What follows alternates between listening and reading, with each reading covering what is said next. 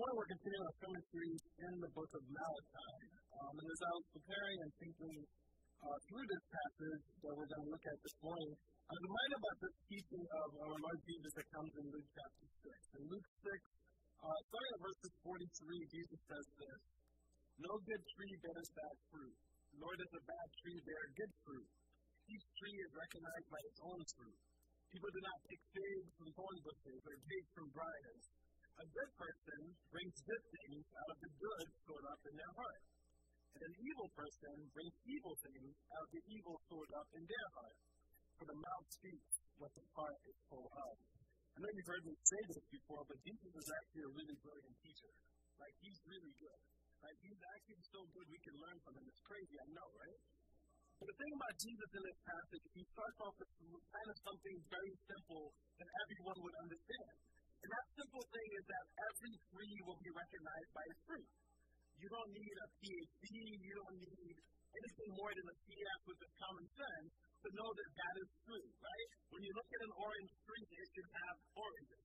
When you look at an apple tree, it should have apples. Every tree is recognized by its fruit. When I was in 6th grade, in good old Palisades Park, New Jersey, we had a big project in the fall. Now, this is the age of internet, where we had to go to these places called libraries, right? And you didn't just go to libraries because they were fun and you needed books. You went to libraries to actually do work, right? And so from this Savici's project, in this little town in New Jersey, the man wanted us to identify every single tree we could find, right? And as typical 11, 12-year-olds, we all hated it. Like, no one was excited about this project because we all knew that, like, not only do we have to climb trees or wait for trees and the leaves to fall, but we had to get a special kind of book that cost too much money. I'd rather buy Snickers bars and bagels because we're close to New York. The bagels are good. Slices of pizza, anything but this book that I had to buy. It was kind of like a photo album, right? And so you have to put the leaves on it, you cover it up, and then you have to go to the library and get this big book that no one else read except the Savici's 6th grade class, and you have to identify every single leaf, right? And we hated it until, like, the competitive juices kicked in, right? Because he never gave you how long it has to be. You just go to your friend, we'll just call him Jimmy Russo, right? And you go to your friend Jimmy, and you're like, "Hey, Jimmy, how many leaves do you got?" And Jimmy Russo says, I don't know, a random number, like 37. And you know you only got 17, and you say, "Well, we got work to do," right? And so that's how I learned about trees. And all these years later, you know, I could be like in Alaska or in Monrovia, I'd be like, "That's a spruce," right? And I think they tell you the type of spruce, maybe, but now I got the internet in my pocket, so it's a little bit better, right? But the point is, Jesus starts off with something that everyone in the audience would have understood: a tree to be known by their fruit. In fact, it's so straightforward that, you know, if you want figs, you probably shouldn't be looking at thorn bushes, right? If you want grapes, you probably shouldn't go to briars. So he builds up on this simple teaching, which is straightforward and it's sensible. But then he adds something more. See, the ancients had this idea that the heart was kind of like a treasure chest, right? It was a probe, but the idea was simply that, like, the things that you valued, you would hold on to. And it's almost like if you have something very, very valuable, right? And you would take it and you would hide it in your little box so no one else can touch it because it's valuable to you. That's how the ancients understood their heart. We see this also, and Luke talks about this too, because remember when the shepherds come to see Mary. In that passage, we read it not just at Christmas, but we read in Luke chapter 2. When the angels had left them and gone into heaven, the shepherds said to one another, "Let us go to Bethlehem and see this thing that has happened, which the Lord God has told us about." So they hurried off and found Mary and Joseph and the baby who was lying in a manger. When they had seen him, they spread word concerning what had been told to them about this child. And all who heard it were amazed at what the shepherds said to them. And Mary treasured up all these things and pondered them in her heart. The things that we value, right? The ancients believe that you took them, you didn't hold them in your mind, but you actually physically or you put it into your heart to store it up for later. Because you don't know when the time's going to come, right? The storm or the hard time's going to come, but you're going to have to go into that treasure chest and remember that memory and pull it out of yourself. So the heart was the treasure chest of what you value. So they all would have known that. But the new teaching that Jesus adds is like, with your mouth. That mouth of yours. When you open up that mouth, it's actually going to reveal what you have been storing in So when it comes out of your mouth, you can't be like, well, I didn't mean it. Because Jesus is going to argue, you've been storing it up inside. And it's only now just leaking out. And for those of us who like to talk, we feel just a little bit extra this morning maybe, right? Because we know that it might slip out, but it didn't quite slip out. And so I want us to hold that image of what we value being our hearts, but our mouth and our words revealing where we really are.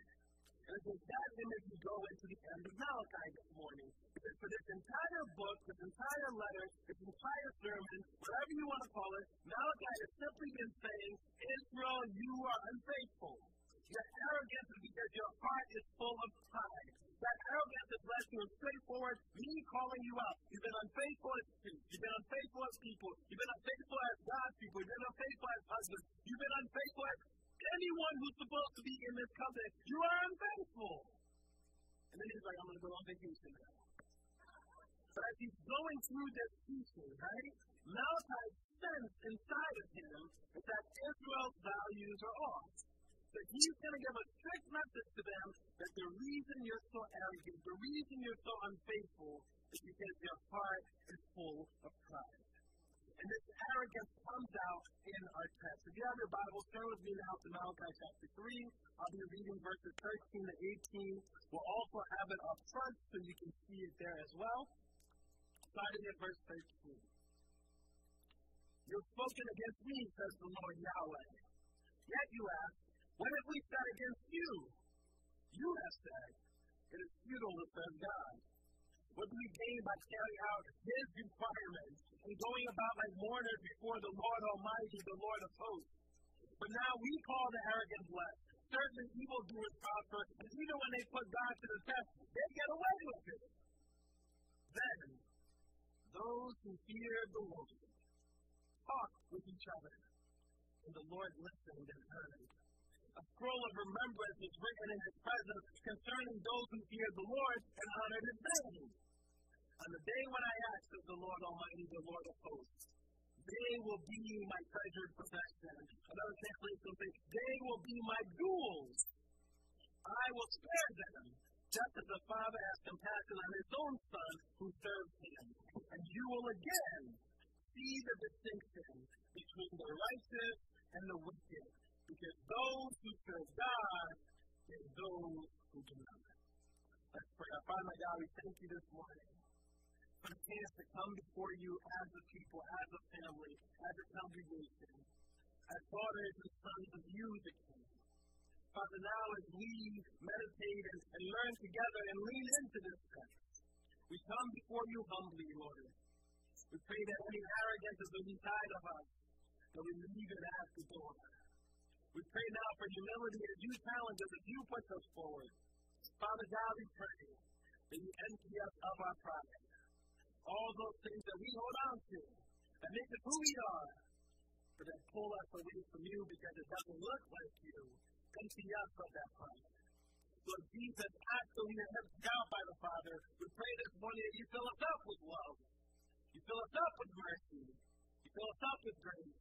You fill us up with compassion. So much so that the love, the mercy, the grace, and the compassion that comes from you, God, pours out of us and into the world. Holy Spirit, we pray now that with that love, mercy, grace, and compassion, that you would empower us to have hope, even when it is hard, even when the dark is all around us, even when the evildoers seem to be prospering, even when we start to believe that they are winning and they win in the end. When we forget that in all things you are good, that in all ways you will be good, and that at all times you will be good for your people. In your name we pray, Lord Jesus. Amen. This passage, God begins with recognizing or at least calling out Israel's sin of arrogance. God begins by accusing the people of speaking arrogantly against them. The Hebrew here has this connotation of you have spoken strong words, bold words, stout words, severe words against me. So God isn't just going to say like, hey, what's going on? He begins the passage by saying, you're not just unfaithful, but you've spoken harshly, arrogantly against me. And he uses that personal name Yahweh again to remind them, how can you speak against me when I'm the God who saved you, the God who's with you, the God who will always be with you? How can you speak arrogantly against me when I've redeemed you? First it was Egypt for your forefathers and mothers. Now it's Assyria and Babylon. I've given you this new land. Yet you speak strongly against me. It's really easy for us here to kind of divorce ourselves from the passage, right? Because we say like, well, I've never spoken arrogantly against the Lord. I've never spoken harshly against the Lord. And then you get to the second half of how and what God sees as arrogant. And that should terrify all of us.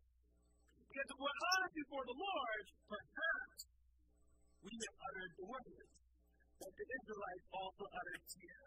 What if he accused them of? The people claim their innocence because what if we say? We get defensive. And their ignorance does not hide their fake innocence. I want you to hear that, right? Their ignorance does not hide this disdain and fake innocence because God responds, because God says, well, listen, you want to know how you've spoken harshly against me, how you've been arrogant before me? You have actually said it is pointless to serve God. Why am I doing what God called me to do? Why am I even listening to God? Why am I even saying I'm trying to follow God? None of this matters. Why am I doing any of this? You have said it does not profit you to follow God. And he actually meant profit.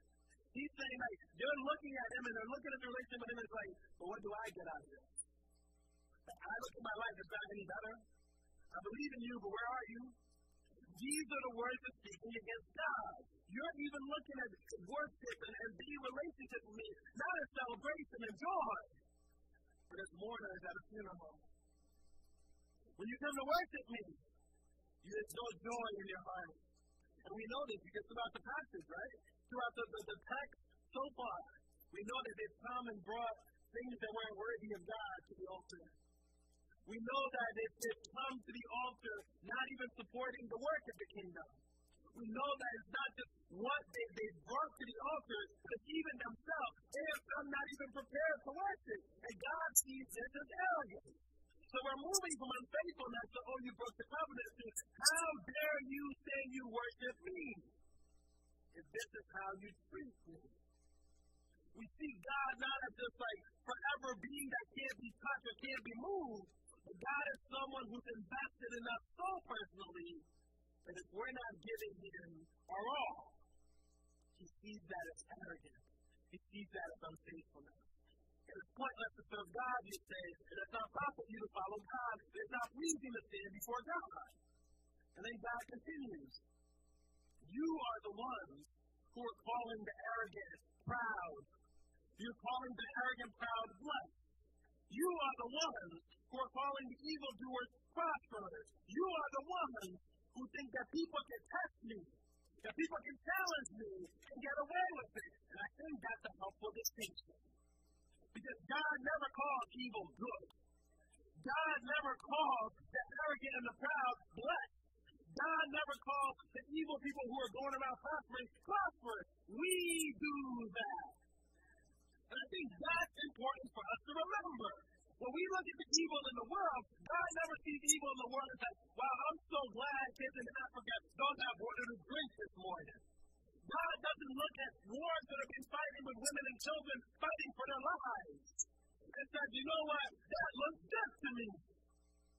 Just this week, Russia forgave countries in Africa $25 billion. And the first question becomes, how do we even owe $25 billion? Like, y'all are full. You know, how do we even owe $25 billion? Well, it's because they want you to forget the wars that are fighting. And because Africa has the resources, and Africa has the people. And my fear, and for a lot of us Africans, our fear is if there is a next world war, it's not going to be in the West. It's going to be in Africa. So you have the U.S. government that's building military bases up and up, and you have Russia who's forgiving loans that we didn't even ask for. I say all that to say, when evildoers are prospering, God never blesses it. We do. When there's darkness in the world, God never says, look at that darkness, it's so good.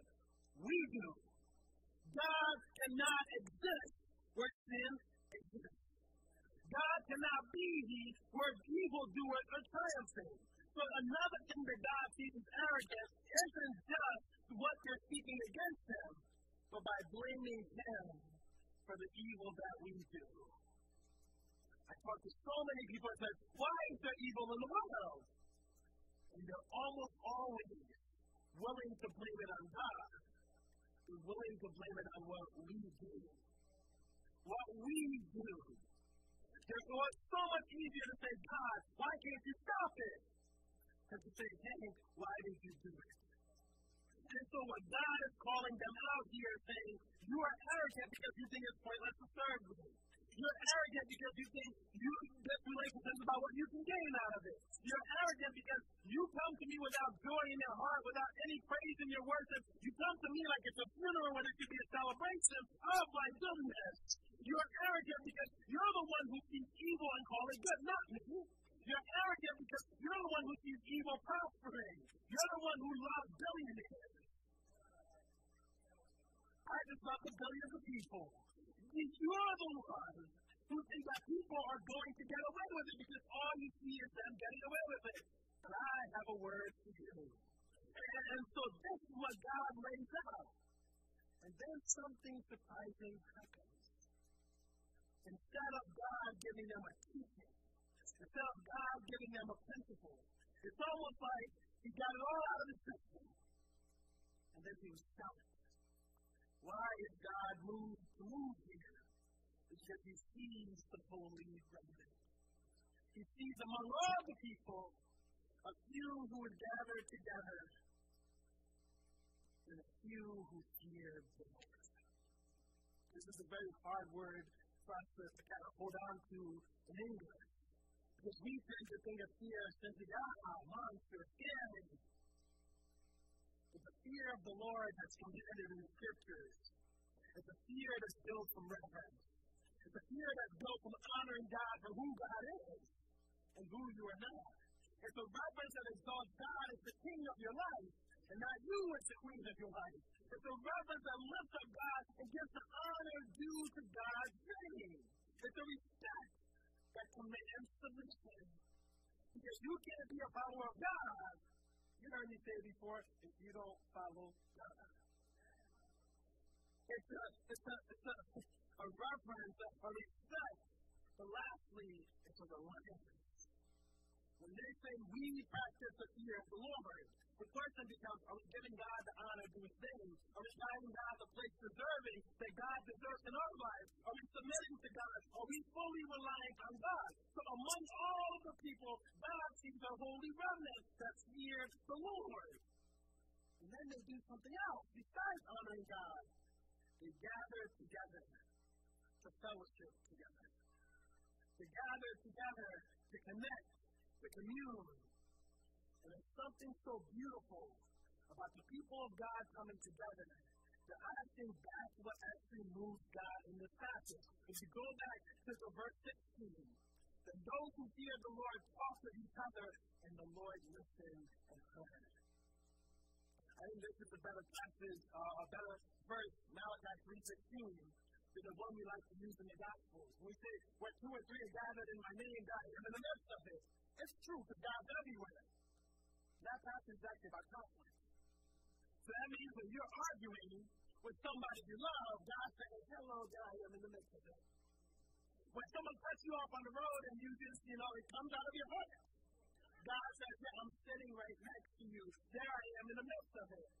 But this is a passage in Malachi 3:16 where God says, when you actually intensely get together with the saints, when you actually intensely get together with your community, when you actually intensely invest in one another, I stop and I listen.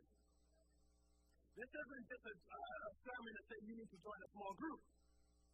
But this is a sermon to say that so many of us are drowning in our faith because we've gotten so individualistic about our faith. We need one another. All of us need people who are investing in us as we invest in them. Because here's the thing. If you're not investing and pouring into someone else, and someone isn't pouring into you, you're not only living outside of the community, you're living on an island by yourself. We need each other. And when we come together, God's not only in the midst, He's up, he's listening, he's blessed, and we are blessed. And when God sees them, he said a scroll of remembrance was written in his presence concerning those who fear the Lord and honor his name. Now, a lot of people think that means there's the scripture, right? Like God ordered the scripture to happen. I don't really think that's what happened. I think God's reminding them that every single thing that you do, I'm seeing it. And so when Jesus comes years later, generations later, and says, God cares even about that cup of water you give to somebody, this is what he's building up. When the scriptures later on tell us to pray for one another, to cast our burdens on one another, to carry one another, this is the scripture he's basing it on. We need each other, and that's okay. That's very different than the Christianity some of us keep moving here.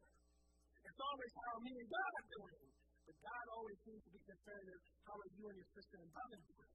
How are we doing? How are we doing together? So those who fear the Lord, those who fellowship together, God sees it and he writes it down. Every single coffee you've had, God sees it. And it's not because God don't like coffee, it's because God likes you connecting with your sister and brother.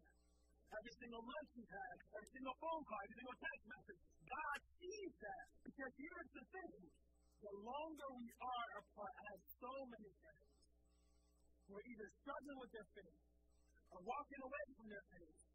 And 99 out of 100, I only did that 1% because my statistics professor would be mad, right?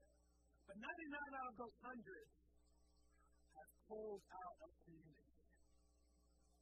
They've broken down the faith so much that they're deconstructing by themselves. And there's nothing left to build up because they go months upon months of not being poured into and having no one poured into them. I was in Alaska, and there's something in Alaska called fish, right? And they're everywhere. And something wild happens with fish when you take it out of the water. They flop around for a little bit. Eventually, they die. The water of the ocean is the body of Christ. The water of the ocean for you is your sisters and brothers too. And there's so many of us who jumped out of the water. We're flopping on the boat and we're wondering why it's so hard to breathe. We're wondering why it's so hard to do it on our own. It's hard because you're not meant to do it on your own.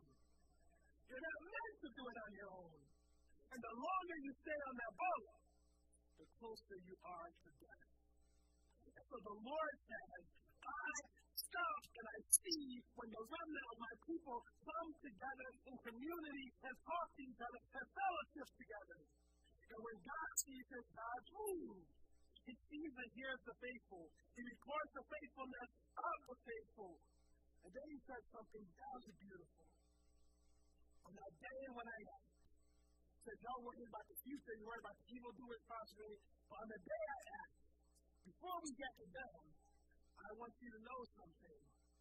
You are indeed my treasured possession.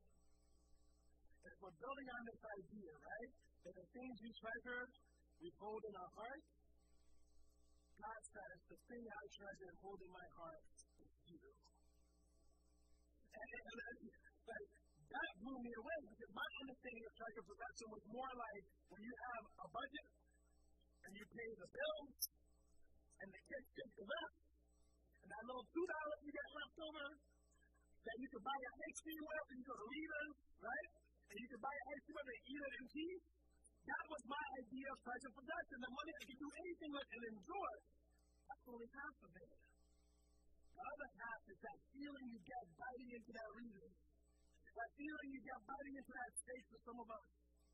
That feeling pales into comparison with when God feels to you. Because while God wants us to store up good things in our heart, God wants us to know that he's storing us in his heart, and that's where he holds it. And he considers us not just a treasure possession, the Hebrew is actually better translated as, you are my jewels. Now, I don't wear a lot of jewelry, but people who wear jewelry tend to like jewels. And I was thinking about this, and I was reading this, and this one commenter said it like this. He's like, here's the thing about jewels that also applies to us as Christians, and especially the people in Malachi's time. Life is hard, so they are hard, but they're also durable. They're made it through. They're prized for their shine and luster, but they're also prized for their rarity. They're made not by man, but by God alone. They're of all different sizes, all different colors, yet they are all jewels. They're found not just here, but all over the world. They're associated with royalty. They're protected. Some are hidden and undiscovered. Some are not yet polished. And if that's what we think about the jewels that we put on our bodies, how much more does God value us?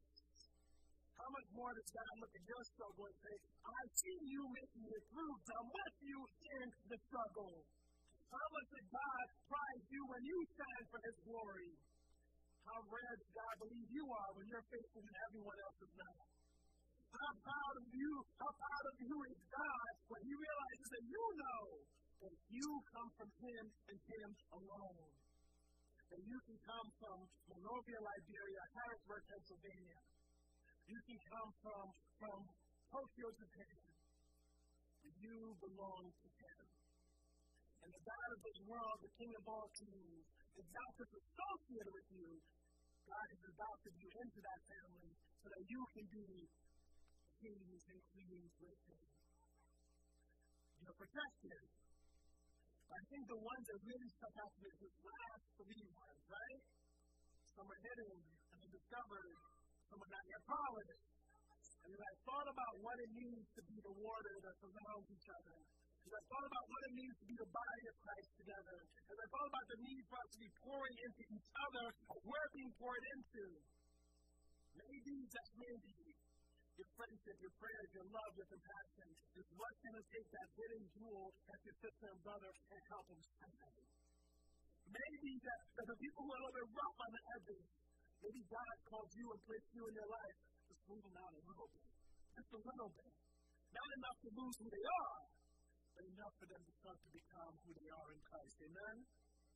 And so God says, you are my treasured possession. You are my jewels. And then He closes, at least this part of the text, with a promise for compassion. What's interesting about this promise for compassion is, remember, this is a covenant time, this is a covenant God, this is a covenant people. God doesn't just say, I will be compassionate because I'm compassionate. If you go back to the text, I will spare them just as the Father has compassion, spares His own Son who serves. God finds compassion here to our faithfulness to Him. God saying to the people, I've given you hundreds of years, generations upon generations, you keep falling short. But if you are faithful to me, I will be faithful to you. If you're compassionate to each other, I will be compassionate to you. And that's the He establishes this. If you're my jewels, you're my crown jewels, you're my treasure possession, you're my friends and daughters, you're my people, you're my family. Then He talks about the wicked. And He says, on that last day, you will again see the distinction between the righteous and the wicked, between those who serve God and those who do not. And I think that is probably the healthiest version that we can get of what happens in the end. I grew up in a Christianity where we were so obsessed about the end. We're so obsessed about not being left behind and the day of judgment and when Jesus is actually going to come back. That was a big thing in the 20th century. It seems like every decade there's a new Christian denomination who knew exactly when Jesus was going to come. And even as a kid, I was like, I don't know much about the Bible.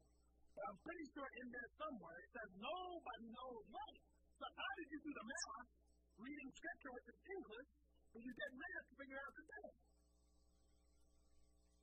God doesn't want us so wrapped up in the evil of the world, in the evildoers of the world, in the darkness of the world, in the judgment for them to come, that we lose ourselves in what we're supposed to be doing. Let God be God, amen? Are you willing to be you? Trust God to be God. You know, what's funny about this to me is I struggle with this. Because when really bad things happen, I'm like, God, are you sure you're ready yet? I don't know the time, but it's in now. Right? But I'm just being real. But the thing is, there's so many other things that happen in a college that I'm willing to trust God with. When something happens tragically to a little child, I trust God that God is good and God will bring healing to that family. When something happens, I don't understand. trust God that God will work it out. And yet when I see evil, I become like the people of Malachi say, I'm like, well, it's too much of it, God. I need you to get rid of it now. And God simply wants his people to know, trust me in that too. When that time comes, I will be the God who judges. But for now, let me be the God who sees you, who calls you, who needs you to join in this work. Again, with the passage in Luke 6, where Jesus says, we will be recognized by our fruit. I think that's one of the lessons we can pull from this text. We ought to look like Jesus. And if we don't look like Jesus, we ought to be careful calling ourselves by his name. Christians in the simplest Greek to English would be Christ ones, the ones who follow Jesus. Like when they talk about the marriage of the Lamb and the bride of Christ, and you marry the Christ, like it takes you off of I get it. But it's also contextual and cultural. And in that culture, when you marry, you took the husband's name. So by calling yourself a Christian and calling yourself the bride of Christ, you have now taken Jesus' name. You ought to look like Jesus. If we don't look like Jesus, that's like all of us going outside and finding an apple tree and picking some oranges. Each person will be recognized by their fruit. So the question to us becomes, are we looking like our God? Not just to ourselves. If you can look like that to yourself, oh God, you got all kinds of beauty for it. You know? But do you look like God to your world? And even more than that, do you look like Jesus to your Father? That's the question for all of us. Because the other thing is, not only will we be recognized by our fruit, quite often, it's not just about the words that we say. I said this years ago. The first time I looked at these Luke 6 pastors, I was struck by how we as Christians, you know, I would say like, your actions, right? Like, don't listen to my words, look at my actions. You know something happens to those of us who grew up in church? We're really good at actions when we don't really feel like it. So that doesn't work for us. Because we can do what ought to be done and look like some funeral mourners. It's in the text, right? We can do what needs to be done and not be happy at all about it. And God says, I see that too. Because that frustration that you're holding in your heart, that unhappiness that you're holding in your heart, no one else might see it. You smile real fake and you smile real good, but I see that too. And the challenge for us here is that we will be the sum of what we store in our hearts. So the question to that becomes, what are you storing in your heart? And for me, this is something I have to consistently check myself on, right? Like, what books am I reading? Like what links or websites am I listening to or reading, right? Who am I talking to? Who am I letting be poured into me? Because everything that's being poured into me is what gets stored in my heart.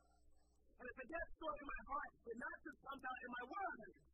It comes out in my actions too. It comes out in my values too. So what am I actually doing? Who's actually being poured into me? Because if I'm the sum of what's in my heart, maybe I ought to ask myself, what am I holding in my heart? Because we will speak what the hearts are full of. And the last thing I think is really good for us to hold on to here is that we ought to be intentional about fixing our face. I kept it like that because that's what my auntie used to say to me, right? Like, when I was acting up, and I got a talking to, I didn't quite like it, she would say, what? Fix your face. And when she said that, I acted up real good. You know, I was like, it's automatic, right? It's just, fix your face, I got it. You know? But what I mean by this fix your face is that we have to get better at looking up and not looking down. Because here's the thing. You can't look up and down at the same time. It's impossible. You can either look up or you can look down. And if we're looking down, it's going to be hard to see our God who's up.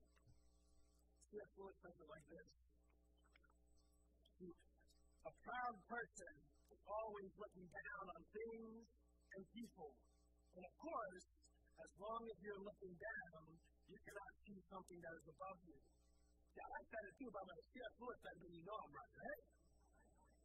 But it's a simple truth. It's a very practical thing. We've got to get better at looking up and not looking down. Because the more we look down, the easier it is to hold out the prize. The more we look up and see how small we are, how big our God is, how amazing our God is, we can actually then move forward. So fix your face, look up, not down. The second thing I think we ought to be doing is instead of looking around for all you can see, we got to get better at looking together for each other. Because I'm looking at this looking cranny, this looking cranny, this looking cranny, I'm still disconnected, I'm seeing all the dark parts out. But if I'm looking for your hand to hold and your pace to reach, and we're looking in it together, and we're moving together, there's something different about that. There's something even beautiful, dare I say. African theologian Mercy Al-Baladuya says it like this: a circle stands forever. It covers all who wish to hold hands, and its size depends on each other. It is a vision of solidarity. It turns outward to interact with the outside and inward for self-critique. A circle stands forever. It is a vision of accountability. It grows as the other is moved to grow. The circle must have a center, but a single dot does not make a circle. One tree does not make a forest. A circle, a vision of cooperation, mutuality, and care. My prayer for all of us is that we're seeking to be in this circle together. Because a lot of us are so good at being dots. We're so good at being trees. We're so good at being individuals. But I believe the call of Christ, I believe the call of even Malachi here, is we are in this together. Are you willing to slow down a little bit and reach back for a hand to grab? And for some of us, we're trying to reach and catch up with y'all. Are you willing to slow down a little bit and reach back and walk hand in hand with us? Because I think that's what the body of Christ looks like.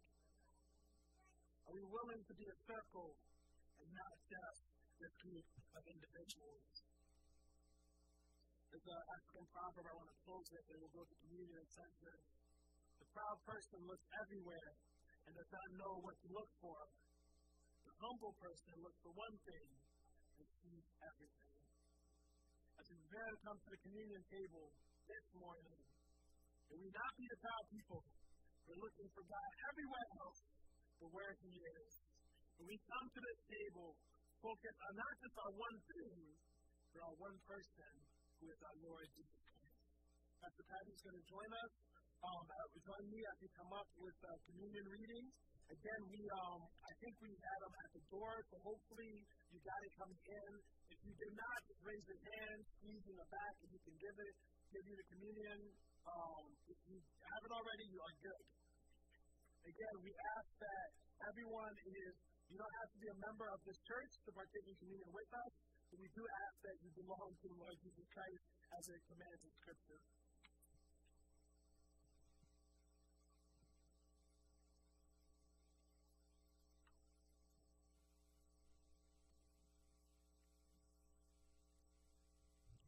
We now invite you to come to this table, not because we must, but because we may. We come to testify, not that we are perfect, but that we sincerely love our Lord Jesus Christ and desire to be His true disciples. We come, not because we are strong, but because we are weak. Not because we have any claim on heaven's rewards, but because in our frailty, we stand in constant need of heaven's mercy and help. We come not only to remember His death, but also His resurrection and promise to return. Now that the supper of the Lord is before us, let us lift up our hearts and minds, and above all selfish fears and cares, let us take the bread and the cup. Let this bread and this cup be to us the witness of the grace of our Lord Jesus Christ, the love of God, and the fellowship of the Holy Spirit. Let us join together in... it's not going to be responsive. It is going to be responsive. Okay. Sorry. Let us join together in responsive reading for communion taken from Luke chapter 6, from what we know as Jesus' Sermon on the Mount. It is an example of why God's kingdom is sometimes called the upside-down kingdom. Blessed are the poor, for theirs is the kingdom of God. But woe to the rich, for they have already received something. Blessed are those who are hungry now, for they will be satisfied. But woe to those who are well fed now, for they will go hungry. Blessed are those who weep now, for they will laugh.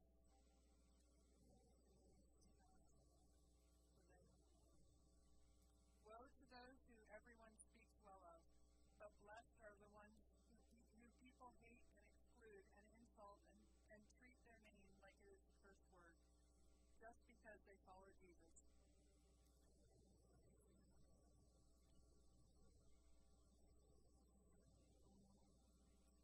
One way that we celebrate belonging to God's upside-down kingdom is to share in the Lord's Supper. On the night that Jesus was betrayed, he took bread, blessed it, broke it, and gave it to his disciples, saying, "This is my body given for you. Do this in remembrance of me." In the same way, after the supper, he took the cup, which in the Jewish Passover feast is called the cup of blessing, and he told his disciples, "This cup is the new covenant in my blood, which is poured out for you. Do this whenever you drink it in remembrance of me." I think we have another reading too. My brothers and sisters, this bread which we break, is it not the communion of the body of Christ? This bread which we break is the communion of the body of Christ.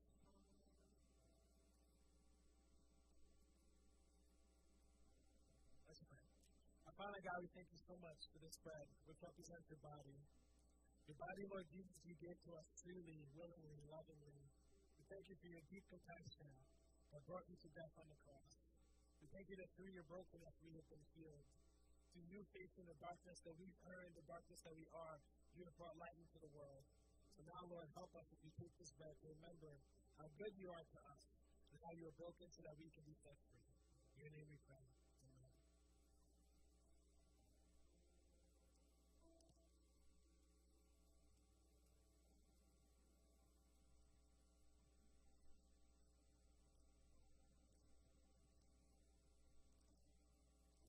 My sisters and brothers, this cup of blessing which we bless, is it not the communion of the blood of Christ? Cup of blessing which we bless is the communion of the blood of Christ. Let's pray. Dear God, we thank you for the blood that you shed for us. We thank you for coming to this world and then dying for our sins and raising again, preparing a home for us. We ask that you bless this cup of blessing, and we just ask that you use it to the best of our use it to bless our body in your name.